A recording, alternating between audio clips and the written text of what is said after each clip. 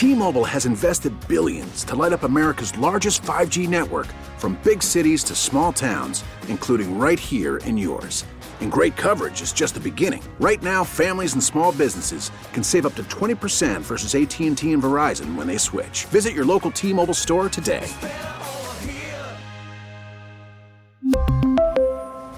Plan savings with 3 lines of T-Mobile Essentials versus comparable available plans. Plan features and taxes and fees may vary. Today, we saw the death of Congresswoman Louise Slaughter. Before the next 2 hours are done, we'll talk a little bit about that, hear from several of the people who worked with her and give her tributes, and a staffer will be on the line later in the program as well. Also this week, you heard that Larry Kudlow from CNBC was picked to be President Trump's chief economic advisor. You might think of it as just that. Oh, CNBC, nothing more than that. No, there's a lot more to that with Larry Kudlow, including a Buffalo connection. Before the next 2 hours are done, we'll talk on that. Morgan Hook will be on the program today. He's a former communications aide to Governor David Patterson. And what a week it is to talk politics. We will be talking with him on not only everything going on in Washington, he's a Democratic political analyst, but also what goes on in Albany with Governor Cuomo after the conviction earlier this week of his former top aide, Joseph Percoco. We're going to talk a little bit more about that as well with Peter Haskell from WCBS 88. He was in the courtroom when that verdict came down, and then he also caught up with Governor Cuomo and got his reaction, one of the first reactions to it all earlier this week. So we will be hearing from him as well. But I think if we're talking politics, if we're talking local politics, one of the biggest stories of the entire week is one that is also continuing to unfold in the next couple of weeks. There are yet more calls for reform at the Erie County Water Authority. Standing by in just a little bit, we'll hear the latest in that regard from Erie County legislator Edward Rath. But first, I want to set the stage a little bit. On Thursday of this week, despite at least a week of controversy, despite some calls to dissolve the Erie County Water Authority, despite some calls to even put limits on the payout deals that it can give their executives in an agency that really is, in a lot of ways, kind of a revolving door whenever a new majority party takes over in the Erie County legislature, in an agency that so many have criticized for its patronage politics, nonetheless, the legislature on Tuesday elected Attorney Mark Carney, a Democrat, to replace Bob Anderson, a Republican, on the Water Authority Commissioners Board. Carney was a choice put forth by Erie County Democrats. He has donated heavily to the Erie County Democratic Party. Legislator Kevin Hardwick, a Republican, talked about all of it earlier this week with us. The pick of the chairman, Mark Carney, got 10 votes. The only vote against him was Tom Logren, a Democrat. Prior to that, however, Tom Logren had a resolution which would have delayed the vote for at least 90 days, putting a 90-day moratorium on that. That vote failed 7-4. I joined Tom in that vote, as did Jack Mills, a Republican, and Lynn Dixon, an Independence Party member. The vote, the vote would have delayed things. It failed. So the chair of the legislature, Pete Savage, put up Mark Carney's name. Now realize the law governing the Erie County Water Authority is from the state. It's a state authority. It is not a department of Erie County government. All we do in the legislature is appoint the commissioners.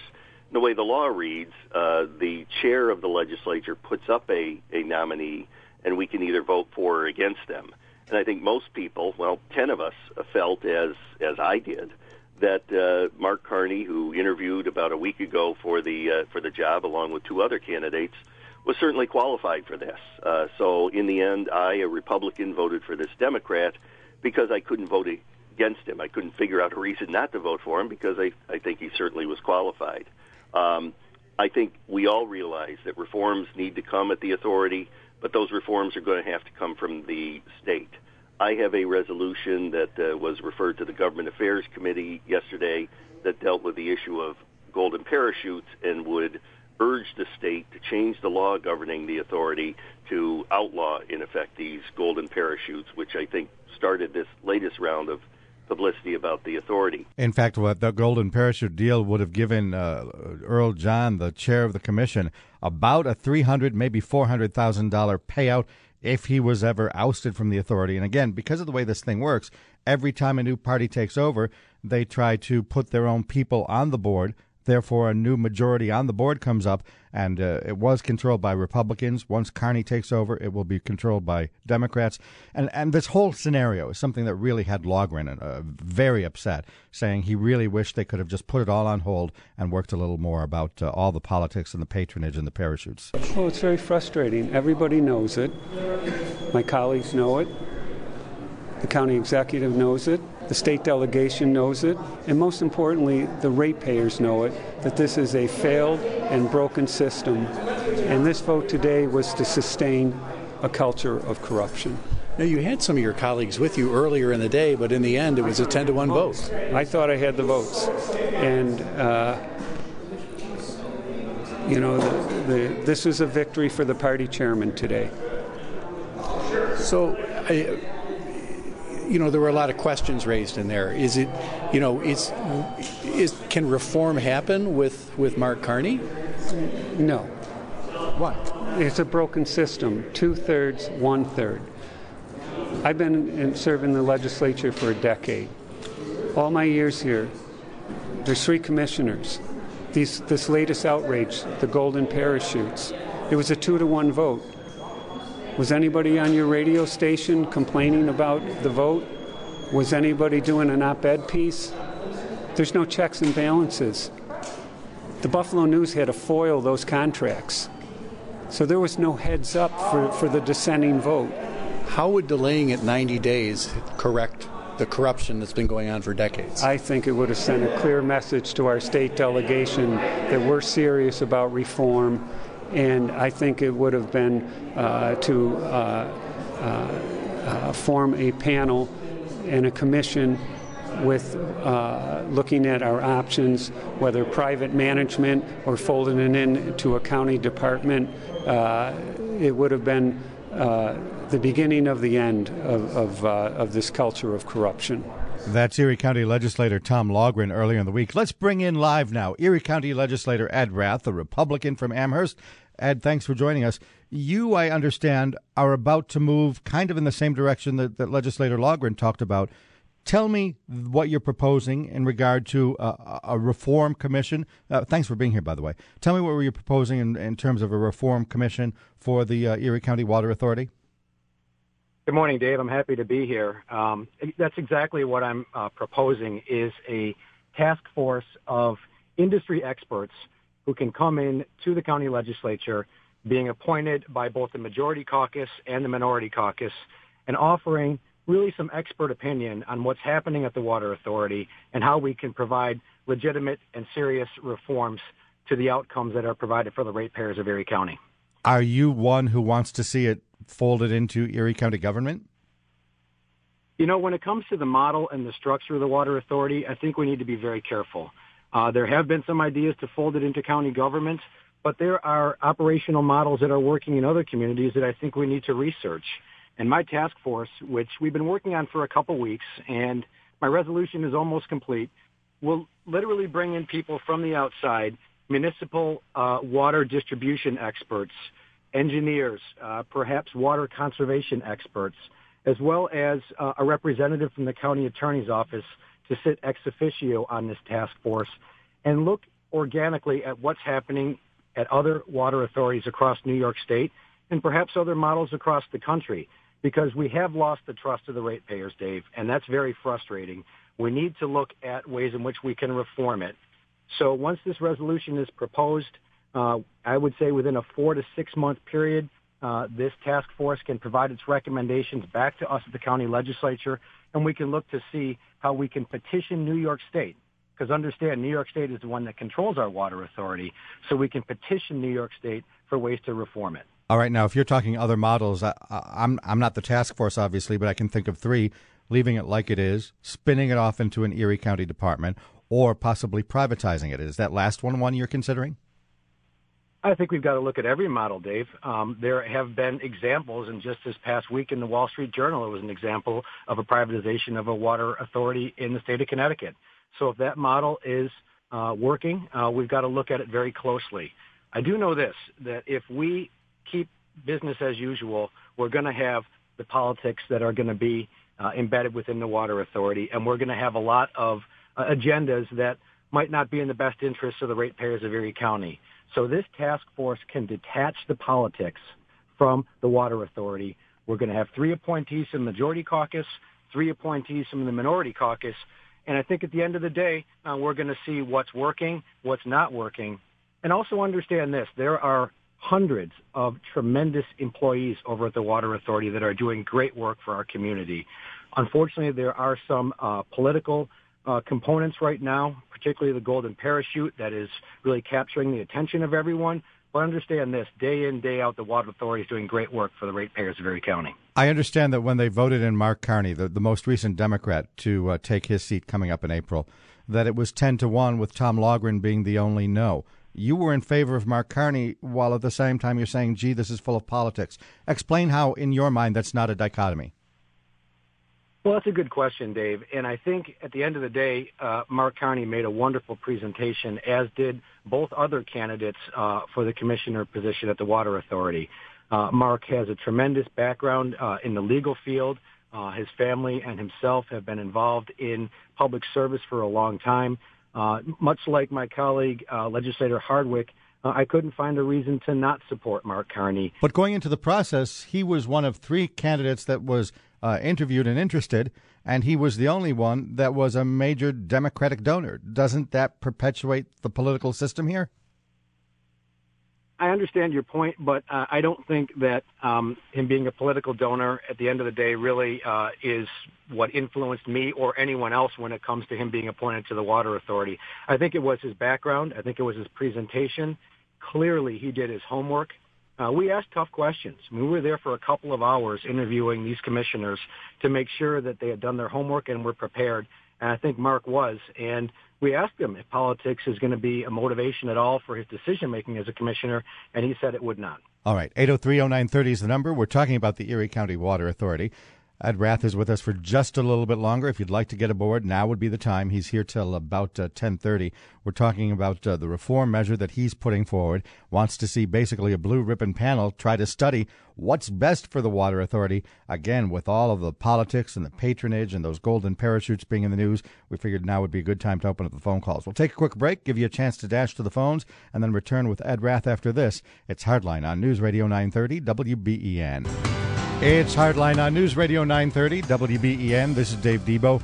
Erie County Legislator Ed Rath, an Amherst Republican, is with us. He's about to introduce a measure in the legislature calling for a task force or a blue ribbon commission to look at the Erie County Water Authority to examine what would be best for its future in light of all of the discussion that's come out about how they are so politicized, in light of the golden parachute deal for the current chairman that some people say runs up to about as high as $400,000. There's a lot of criticism of the authority. Ed says, let's get to it. Let's try to figure out what to do in terms of going forward, maybe even with privatization. And, of course, the county legislature can't exactly themselves do this. They would recommend something to the state legislature, local rule message. The state delegation locally would say, okay, we're on board, theoretically, and then it could go off and be approved by the rest of the state. Part of that scenario, Ed, though, thanks for sticking with us. And if people want to join and have a question for Ed, by the way, 803-0930 is the number. Part of that scenario would involve somehow the state legislature dealing with the debt. I know that authorities exist for the sake of bonding, for taking out loans to themselves, basically, in order to run an authority.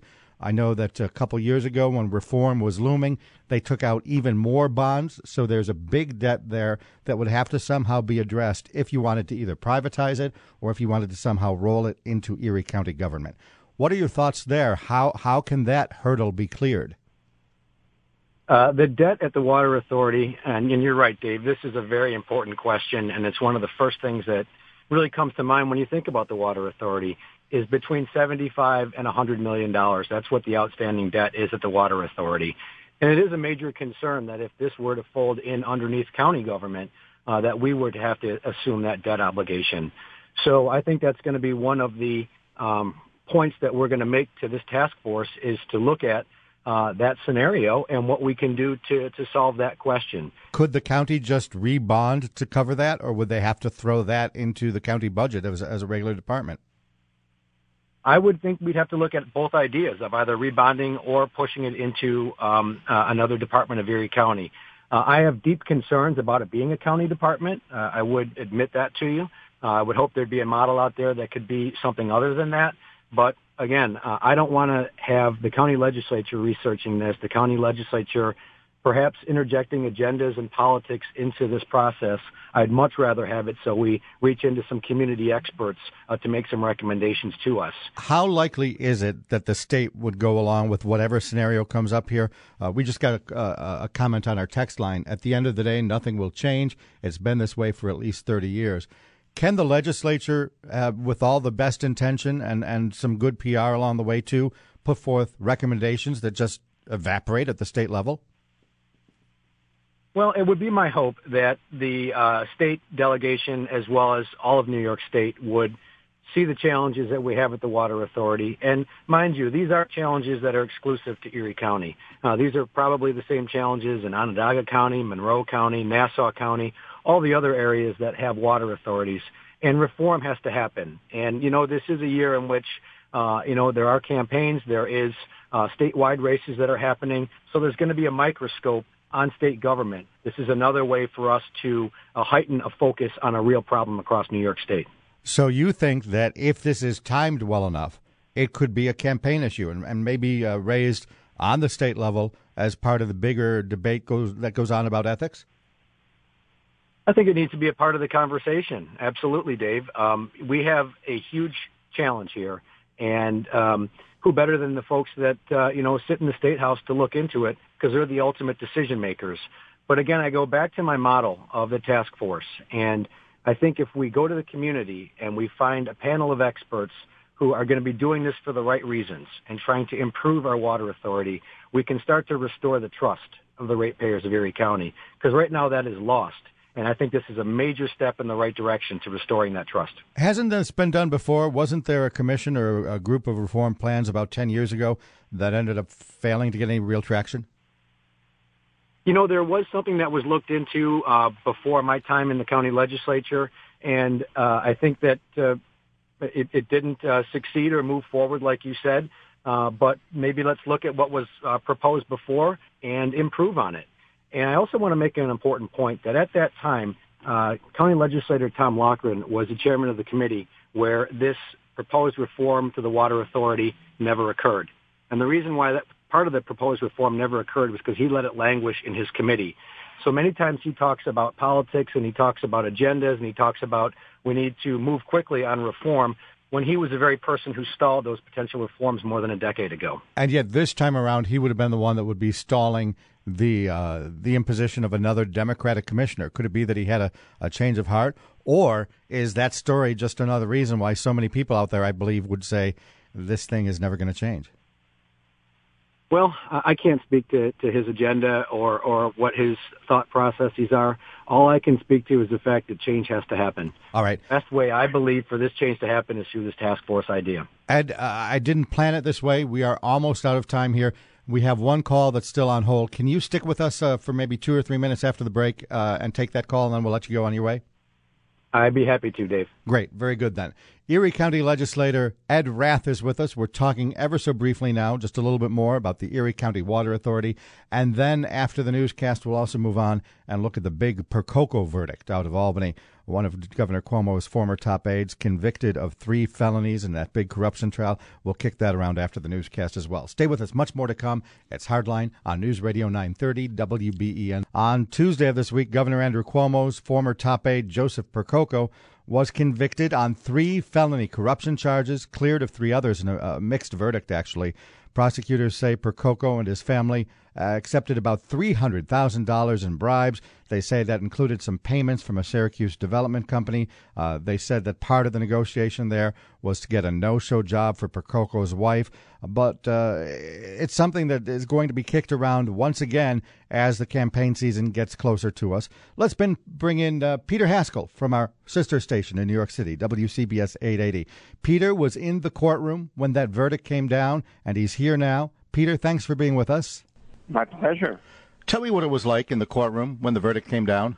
Well, it's always very tense when you know a verdict is coming and you're waiting for the jury to come in. Joe Percoco was rocking side to side until the jurors came in. Then he sat down. The first verdict that came in was not guilty. There was a gasp in the courtroom. One person clapped. The second count was not guilty. And then 3 guilty counts followed.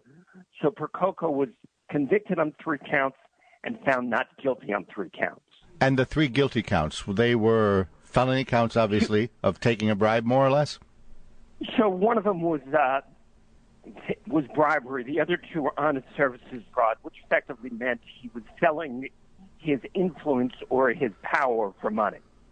Now, typically in cases like this, the attorneys gather and chat with reporters afterwards. What did the defense say after the trial, if anything? Well, there was no promise of an appeal, but Percoco's attorney did say they would review their options. What that means, we don't know. Again, he was convicted on 3, cleared on 3.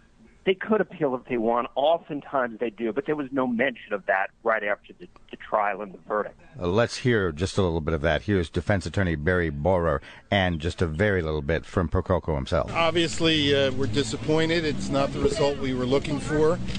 Hopes were raised when we heard not guilty on the first 2 counts, and it was not to be. But we are reviewing the jury's verdict, trying to figure out what logic or consistency there is in the verdict. We are reviewing other options and what we might do in terms of making motions and pursuing our appellate rights. Until then, we bid you adieu. Mr. Percoco, are you disappointed? Yes, I am. I am disappointed, but as Barry says, we're going to consider our options and move forward. Have you talked to your family? Contradictory verdict? I am thankful to my wonderful legal team, and I'm thankful to my family and friends that have stood by me through this entire process, and I look forward to them all standing by me as we go forward. Obviously, we're disappointed. It's not the result we were looking for. Hopes were raised when we heard not guilty on the first 2 counts, and it was not to be. But we are reviewing the jury's verdict, trying to figure out what logic or consistency there is in the verdict. We are reviewing other options and what we might do in terms of making motions and pursuing our appellate rights. Until then, we bid you adieu. Mr. Percoco, are you disappointed? Yes, I am. I am disappointed, but as Barry says, we're going to consider our options and move forward. Have you talked to your family? Contradictory verdict? I am thankful to my wonderful legal team, and I'm thankful to my family and friends that have stood by me through this entire process, and I look forward to them all standing by me as we go forward. That's Joseph Percoco. WCBS's Peter Haskell is still on the line with us. Peter, one of the reasons I wanted to have you on to talk about this is the very next day you were one of the reporters that was there when Governor Cuomo responded to this for the first time. Talk a little bit about that. Well, the governor has really been avoiding this topic for a long time, and his name came up a number of times during the trial. He has never been accused of anything, and the governor made note of that very strongly, that he's never been accused of any wrongdoing. But there's no question about it. Percoco, after leaving the governor's office to work on the campaign, routinely was back in his old office. And during the trial, it came out that he made more than 800 phone calls from the governor's office. So the governor says that's not proper. It shouldn't happen. And we asked him, did you know Joe Percoco was working there? And his response was, well, yes, but it was specifically for transition-related work. And that really does beg the question. 800-plus phone calls, what was the length of this transition? What did they expect? And did it seem proper to them that Percoco was routinely showing up and doing government work? And the governor responded and said, well, yeah, it wasn't proper, did he? So in 2 separate questions, he did say it was improper and it shouldn't happen, and once you leave, you leave. But when pressed on whether he knew that Percoco was showing up, he seemed to indicate it wasn't a big deal because, in his words, it was part of the transition. And we have some of that encounter here. Let's play that now. The jury came back with a verdict yesterday. I respect the verdict. I was an assistant district attorney. I was the attorney general of the state of New York. I respect the justice system, and I respect the verdict that the jury came up with. On a personal level, this is both sad and shocking. I feel for the Percoco family. He has 2 young daughters who are going to have to live with this trauma. And I feel for them and the pain that they're going to go through. The behavior violates everything that my administration is about. We strive for total integrity, and this is a total aberration from the people who work in the administration. I've worked with all sorts of people in government, in the federal government, local government, state government, and we have the finest level of state employees who I've ever worked with. And this is a total aberration from that. People will do wrong things. People will make bad and wrong decisions. Our job in government is to have the systems in place to catch those bad acts. And that's the job that we have to perform. Any questions? That was Governor Cuomo speaking with Peter Haskell and others. Peter Haskell from WCBS is on the line still with us. Peter, after the verdict came down, after those comments the next day from Governor Cuomo, was there any indication as to what comes next? The sentencing is set for June 11th. Percoco will be sentenced on June 11th based on the 3 convictions. He is subject to up to 50 years in prison. It's unlikely he'll get anywhere near that amount. There are federal sentencing guidelines which dictate what is an appropriate sentence. They include past criminal activity, all kinds of things. There's a range. The judge will typically sentence within that range, but could either give a defendant more or less time in prison. And I know that in the days immediately following the verdict, all the good government groups came out and said, we need ethics reform. Did the governor address that? Did he say that he's going to be submitting anything to the legislature, or did he just let that lie and move on? You know, the governor was asked about it, but he really didn't address it directly, and that's one of the things that seems so frustrating to these good government groups. In the past, they say the governor has talked a good game about good government, but he really hasn't done anything. And they're effectively accusing him of being all sizzle, no steak. The governor, again, had an opportunity to address it. He didn't take it specifically. He indicated generically that more needs to be done. But there was no, hey, this is going to change. This is what we're going to do. This is how we're going to prevent this kind of thing in the future. He didn't go there. And I would suspect for the good government groups that's frustrating. And give me a little bit of an analysis. I know you're a just the facts kind of reporter, but if you could put an analyst hat on for just a second and speculate what this will mean during the gubernatorial reelection campaign. You know, it's hard to say. The governor has a lot of money, and he's got a lot of influence, and he really seems to be working hard in the early going to line up supporters and line up organizations or unions that will help him. He's got so much money and he's got so much name recognition that it really is going to be hard for someone to challenge him in a primary or a general election. And on the Republican side, they don't really have a big name person. It's possible somebody will come in who can help self-finance. There has been talk of a Democratic primary. The latest rumor is that the actress Cynthia Nixon is interested. But again, she would generate a lot of attention. But the governor still seems to be in a pretty strong position unless there is some kind of groundswell of interest in these ethical issues. But with the money that he has and the ability to raise more money, he seems to be in a pretty good position. All right, Peter, thanks so much for your time. My pleasure. That's Peter Haskell from WCBS 880 in New York. Now let's bring in Morgan Hook. He's the former press secretary for Governor David Paterson. He's an Albany-based political commentator and a lobbyist, a guy that basically watches this sort of thing for all the political strategizing that goes on out there. Morgan, thanks for being with us. Thanks, Dave, for having me. Tell me, what do you think is the impact here on the governor? Yes, we're talking now, right now, in March. Elections aren't until November. Theoretically, the governor hasn't even announced yet. Do you see this being a campaign issue? I certainly see people trying to make it a campaign issue. People are already trying to make it a campaign issue. I think, look, there are a couple different ways you can look at this. You can look at this from a governing standpoint. You can look at it from a campaign standpoint. You're asking me to look at it from campaign standpoint, so I will. And yeah.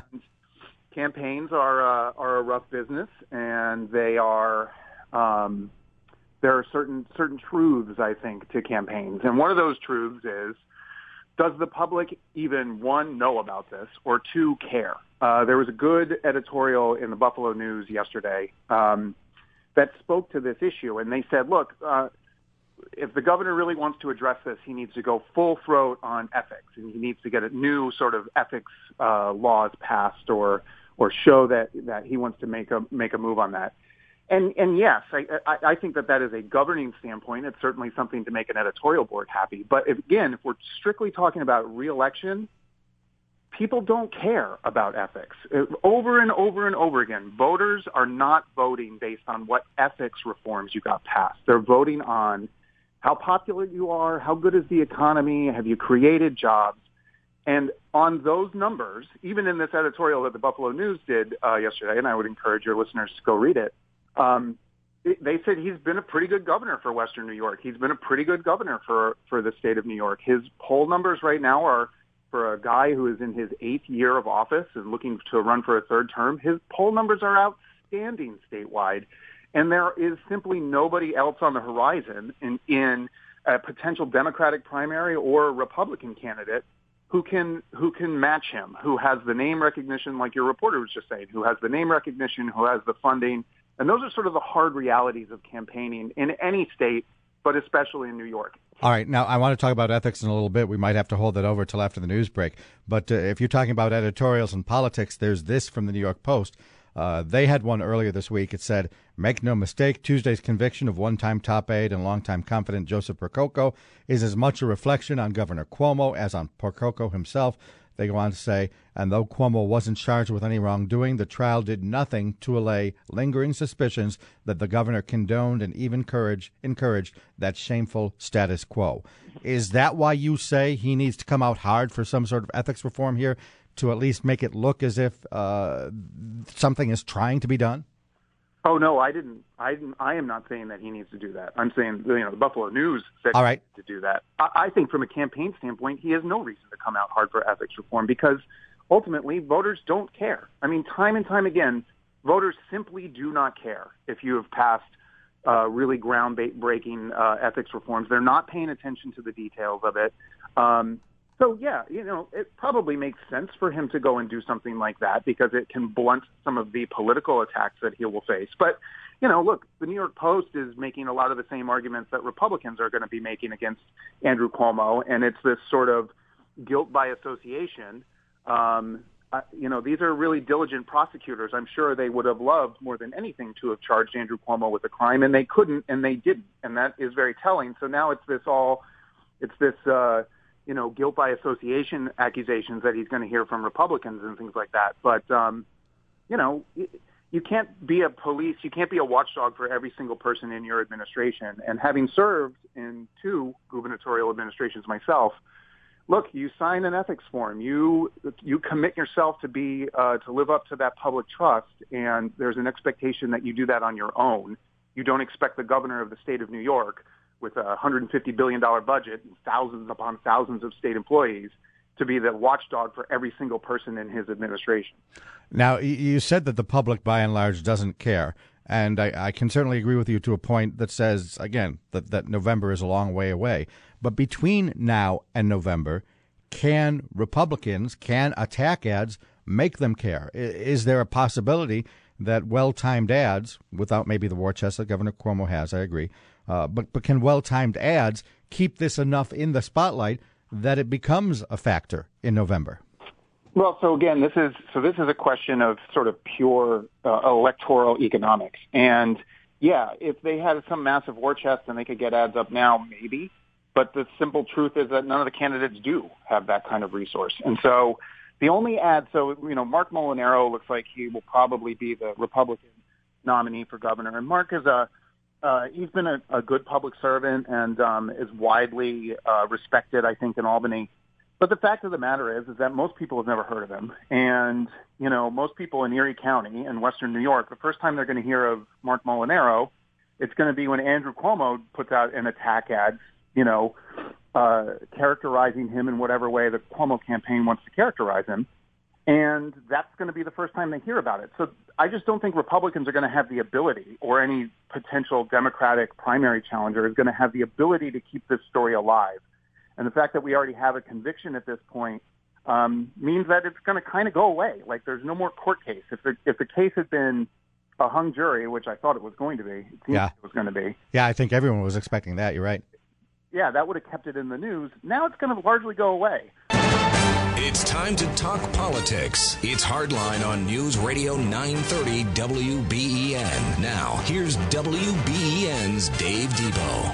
And I always say it, but again, this week it is true. What a week it is to talk politics. This was the week where Louise Slaughter, the Rochester area congresswoman, died. Before this next hour is done, we'll hear a variety of tributes to her and chat with a former staffer. This was also the week where in Washington there were a lot of developments involving the FBI and Robert Mueller and that firing of Andrew McCabe. We'll get to that too. We're also going to talk about local connections to President Trump's new chief economic advisor, Larry Kudlow. It turns out he was basically an apostle of Buffalo area Congressman Jack Kemp. We'll talk with a former Kemp staffer on that. But first, Governor, what do you say to your critics who are trying to tie you personally to this conviction because of Joe Percoco's close relationship to you and your family? I say to them, Marcia, look at the facts, right? We're in the political silly season and people can say whatever they want to say.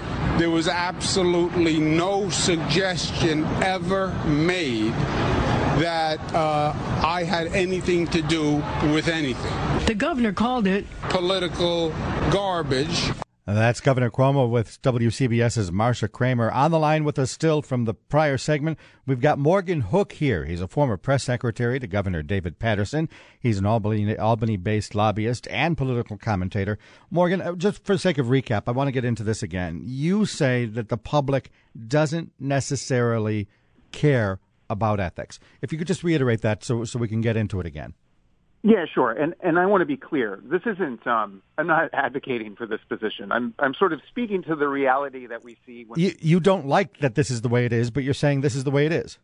Yeah, personally, I don't like it because I do think that there are some good government reforms that would really help create better policies on a state and federal level. But yes, so what we see is it's not that the public doesn't care about ethics. It's not that they don't care about scandal.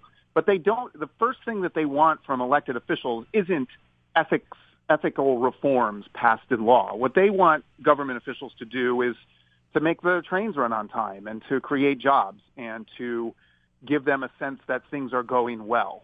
And on those marks, despite this round of news here, on those marks, Andrew Cuomo, every poll will show you, is doing exceptionally well, especially for someone who is in his 8th year in office and running for a 3rd term. His poll numbers are outstanding across the state. Let me try to play some devil's advocate here, and if others would like to join me, the phone lines are open. 803-0930 is the number. If the two main issues that people care about are, as you say, whether the trains are running on time and whether they have jobs, how is it then that the governor is able to do all the things that he's done in public statements lately about moving New York State in a better progressive direction? He talks about everything from the SAFE Act. He talks about everything from gay marriage. He talks about immigration. He clearly starts to position himself as someone who is in many ways against the kind of things that Donald Trump represents. If people don't care about much more than jobs and basic government efficiency, is that a misplaced argument too? Well, so this, I think, brings in the other big factor for any election in 2018. And this is also, I think, a dramatic change from the last time the governor ran for re-election in 2014. the national trend right now. And again, most voters, they're not paying that close attention. You know, they'll watch the news while they're doing the dishes at night and feeding the kids. The fact is that right now it is very bad for Republicans nationally. We just saw this special election in a rural GOP plus 20 district in Pennsylvania that a Democrat won. Andrew Cuomo is running against Donald Trump. And most voters who are going to come out and vote in November of 2018 in a general election, those are voters who are not paying a ton of attention. They don't know the particulars of the Percoco trial.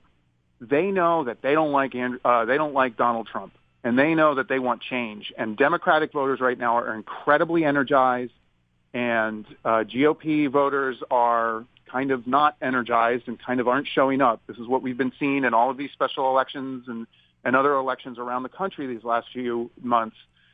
And Democrats are turning out. Moderates are breaking big time towards Democrats, and it's because of Donald Trump. And in a state like New York, where Democrats hold a massive voter enrollment advantage over Republicans, Republicans have a hard time winning a statewide election, even in a GOP wave year, as we've seen the last two times Andrew Cuomo got elected and then reelected. With the Trump administration and with these we saw what happened on Friday with the firing of McCabe, the Mueller probe isn't going anywhere. With the Trump administration dominating the headlines and those voters extraordinarily unhappy with what is going on in Washington, they're going to turn out and vote for Andrew Cuomo. All right, before we go to the calls, I want to challenge you just a little bit on Pennsylvania. Some of the conventional wisdom I've seen is that special elections are never harbingers, that they are indeed special, and you can't necessarily put a template on it and say, because of what happened in Pennsylvania, it indicates thus and such for the midterms. It sounds like you disagree. I do disagree. I mean, I'm not saying that just because that guy, I can't remember his name, just because he won in Pennsylvania, then therefore there is a blue wave. But every indication we have seen, from polling numbers to all of the special elections we've seen across the country, it shows that there is energy on one side of the political spectrum and there isn't on the other. And so you can't discount that. There's a lot of time between now and November, but it's also just a fact that in the midterms of any president's term, the midterms are bad for the party that's in the White House, and that's been the case for decades. All right, confession time. I had to Google it, too. Connor Lamb is the guy's name. 803-0930 is the number. Let's take a couple phone calls here. Morgan Hook is with us, former press secretary to Governor David Paterson, a Democratic political commentator. We're looking at Governor Andrew Cuomo and, to a degree, President Trump as well. Tony and Clarence, hi. You kick it off for us. You're on the air. Good morning. Well, good morning. I totally agree with the gentleman that's speaking. In any state, bread and butter issues matter. And since when has government been the champion of ethics? You had a candidate named Donald Trump who said he could go into Manhattan, Broadway, and shoot somebody and no one would care. Well, that's exactly what his administration is all about. Challenging ethics. In fact, he's called the Sunshine King, if you don't know it. Doesn't matter. Ethics, morality? Come on, you got to be kidding me. All right, then let me turn this on its head, and Morgan, feel free to weigh in here, because I know you're a loyal Democrat and you're not a guy that necessarily likes President Trump. If this theory holds true with Governor Cuomo, can we say that it doesn't matter if President Trump shot a gun down Wall Street and hit someone, that ethics and personality are meaningless, and in the end, as long as the economy is chugging along, that Trump, too, would have the same benefits that you're ascribing to Governor Cuomo? So I don't want to do this thing where we say same as, right? Yeah, okay. I think Donald Trump is, I'll be very blunt here, I think he's a disgrace, and I think he is violating norms every day that no president, Republican or Democrat, has even come close to violating. I think Trump is an extraordinary example, and you can't say, oh, well, because Trump violates an ethical norm every single day, therefore, because Andrew Cuomo, a close confidant of Andrew Cuomo, got convicted, therefore nobody cares about ethics. You see what I'm saying? I think that Donald Trump right now, the economy is chugging along, and yet his numbers are in the toilet and have been ever since he took office. He is a historically unpopular president, despite the fact that the economy is doing well. So he is, as we have seen from Donald Trump since day one when he entered the election, he is breaking norms and he is upending the sort of typical political equation. I'm speaking more about that typical political equation. I think that there is a scandal right now that involves the Cuomo administration. It's happened to other elected officials. It's going to happen again to other elected officials. And how much is that particular scandal going to weigh in on his reelection chances? I don't believe that it will.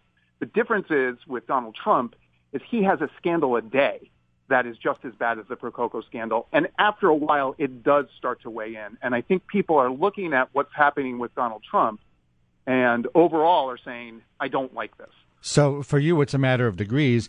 Trump is someone who is having many more frequent problems, be they personality, be they ethics, whatever, that it trumps the basic gut feeling people have, no pun intended there, but it trumps the gut feeling that ethics don't matter. Scandals, and you can't survive others. All right. Bruce in Tonawanda, you're up now. Hi. Hi, how are you? Great. I want to make a comment on Andrew Cuomo. He's, I think, the biggest part of the problem. And I mean, I hate to say I voted for the guy once. And then he went and turned around and put a $5 tax on every pack of cigarettes I buy. Now, I realize smoking's not healthy, but I needed a crutch. And I quit drinking 44 years ago. And I don't think after fighting a war for 6 years, he's got a right to take something that's not illegal and charge me $5 a pack for every pack of cigarettes I buy. And what's he doing with the money? All right, Bruce, we have to move on for the sake of squeezing more in here. Morgan, a quick reaction. High taxes, is that an issue in New York State to the extent that it's going to... It's going to be a political issue in New York State. I think that, unfortunately for that caller, for the most part, the cigarette tax has been pretty popular. What about the more broad discussion, though? A lot of people have criticized the governor. Republicans have criticized the governor for having a high-tax, non-competitive state. Yeah, no, I mean, look, that is going to continuously be an attack that is going to be leveled at Democrats in New York. I would say, when's the last time a Republican got elected to a statewide office in New York? All right. So it hasn't been effective. Pete in Ontario, you're up now. Hi. Well, good morning, gentlemen. And you know, we have to understand, too, there is one side is definitely treated a lot different than the other. You know as well as I do, right down from John Brennan to, I mean, you name it, the unmasking, the sheer crookery, and there's no hiding that. The Obama administration that's now coming to the forefront. We can't just turn around and say Donald Trump, a scandal a day. We know that ABC, NBC, CNBC, you watch CNN from the time you get up to the time you go to bed. It's fully devoted to sinking Donald Trump. No, and when Donald comes up with the word fake news, because 90% of it is. I agree. Donald is his own worst enemy sometimes, but never have we had a non-politician. And thank God that we're exposing the bias on the other side in such extremes. But the whole funny part of it, and I'll close with this, is the left doesn't see it. Progressive liberals, they don't see it. They don't realize that probably 60% of the country has finally caught up to the fact that Chuck Todd is exactly what Donald called him. All right, Morgan, the idea that a scandal a day is being generated by the, air quotes, fake news. So I love that I get to talk about this. I was a reporter for 10 years. I worked in TV news. I can tell you that at no point was there a secret liberal media meeting that I had where we were going to go after Republicans. This idea that the mainstream media is somehow liberally biased is complete and utter nonsense. There aren't morning meetings where they say, ooh, let's figure out what we're going to do to get Trump. But do you in any way concede that there is at least a mindset that makes Trump the issue? No. I concede that TV news will report on what they think is scandal, regardless of the political party. And we spent 8 years. I can remember the freak out that took place over multiple TV news channels about the time that Barack Obama put his feet on the desk or wore a tan suit. So this idea, this conservative idea, and Reagan pushed it, and Bush pushed it, and Nixon before him pushed it. It's a lie, guys. Let it go. There's no such thing as the liberal media. John in Rochester, you're up now. Hi. I've heard you on previous calls disagree with that, but jump in on whatever you had that prompted you to call this time. Hey, Dave. Hey, Morgan. Morgan, I thought you had some credibility. With the last statement about the media is not biased to the left, you lost complete credibility. Even liberal professors at UB and Buff State would agree with you on that, and they've talked about that on Dave's show. The thing I was going to bring up, Cuomo is a very corrupt individual. The Moreland Commission, this Percoco thing, this Simonelli thing in Buffalo with the bribes and whatever, and you called Donald Trump a disgrace. What about the head of the Democratic Party, Perez and Keith Ellison? Keith Ellison is a anti-Semite. He was an affiliate with Louis Farrakhan, who's a known anti-Semite. All right, we haven't gotten our break in, so we're going to have to move on quickly. Morgan, jump in.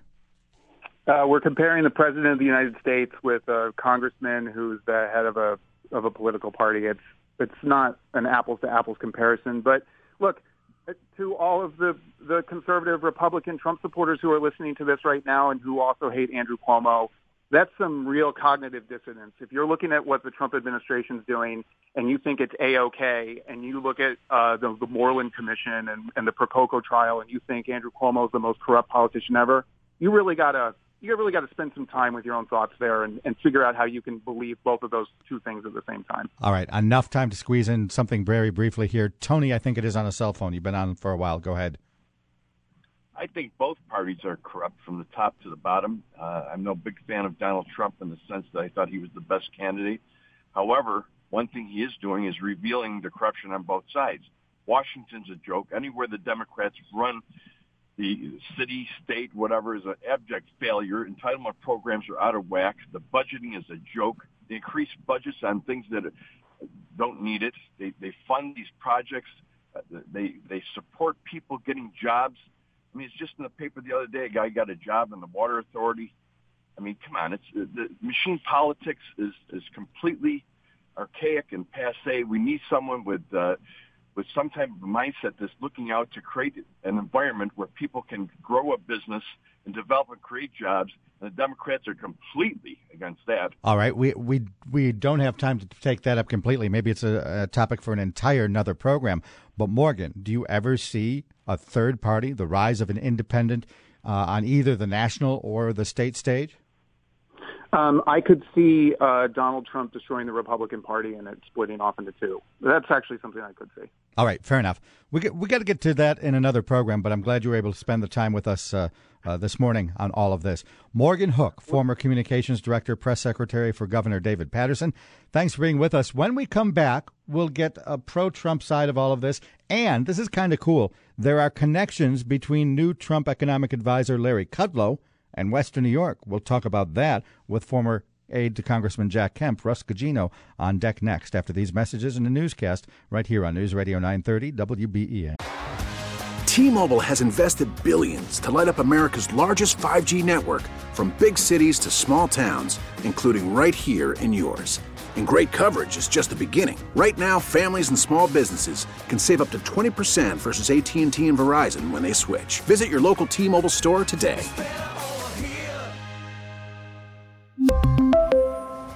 Plan savings with 3 lines of T-Mobile Essentials versus comparable available plans. Plan features and taxes and fees may vary.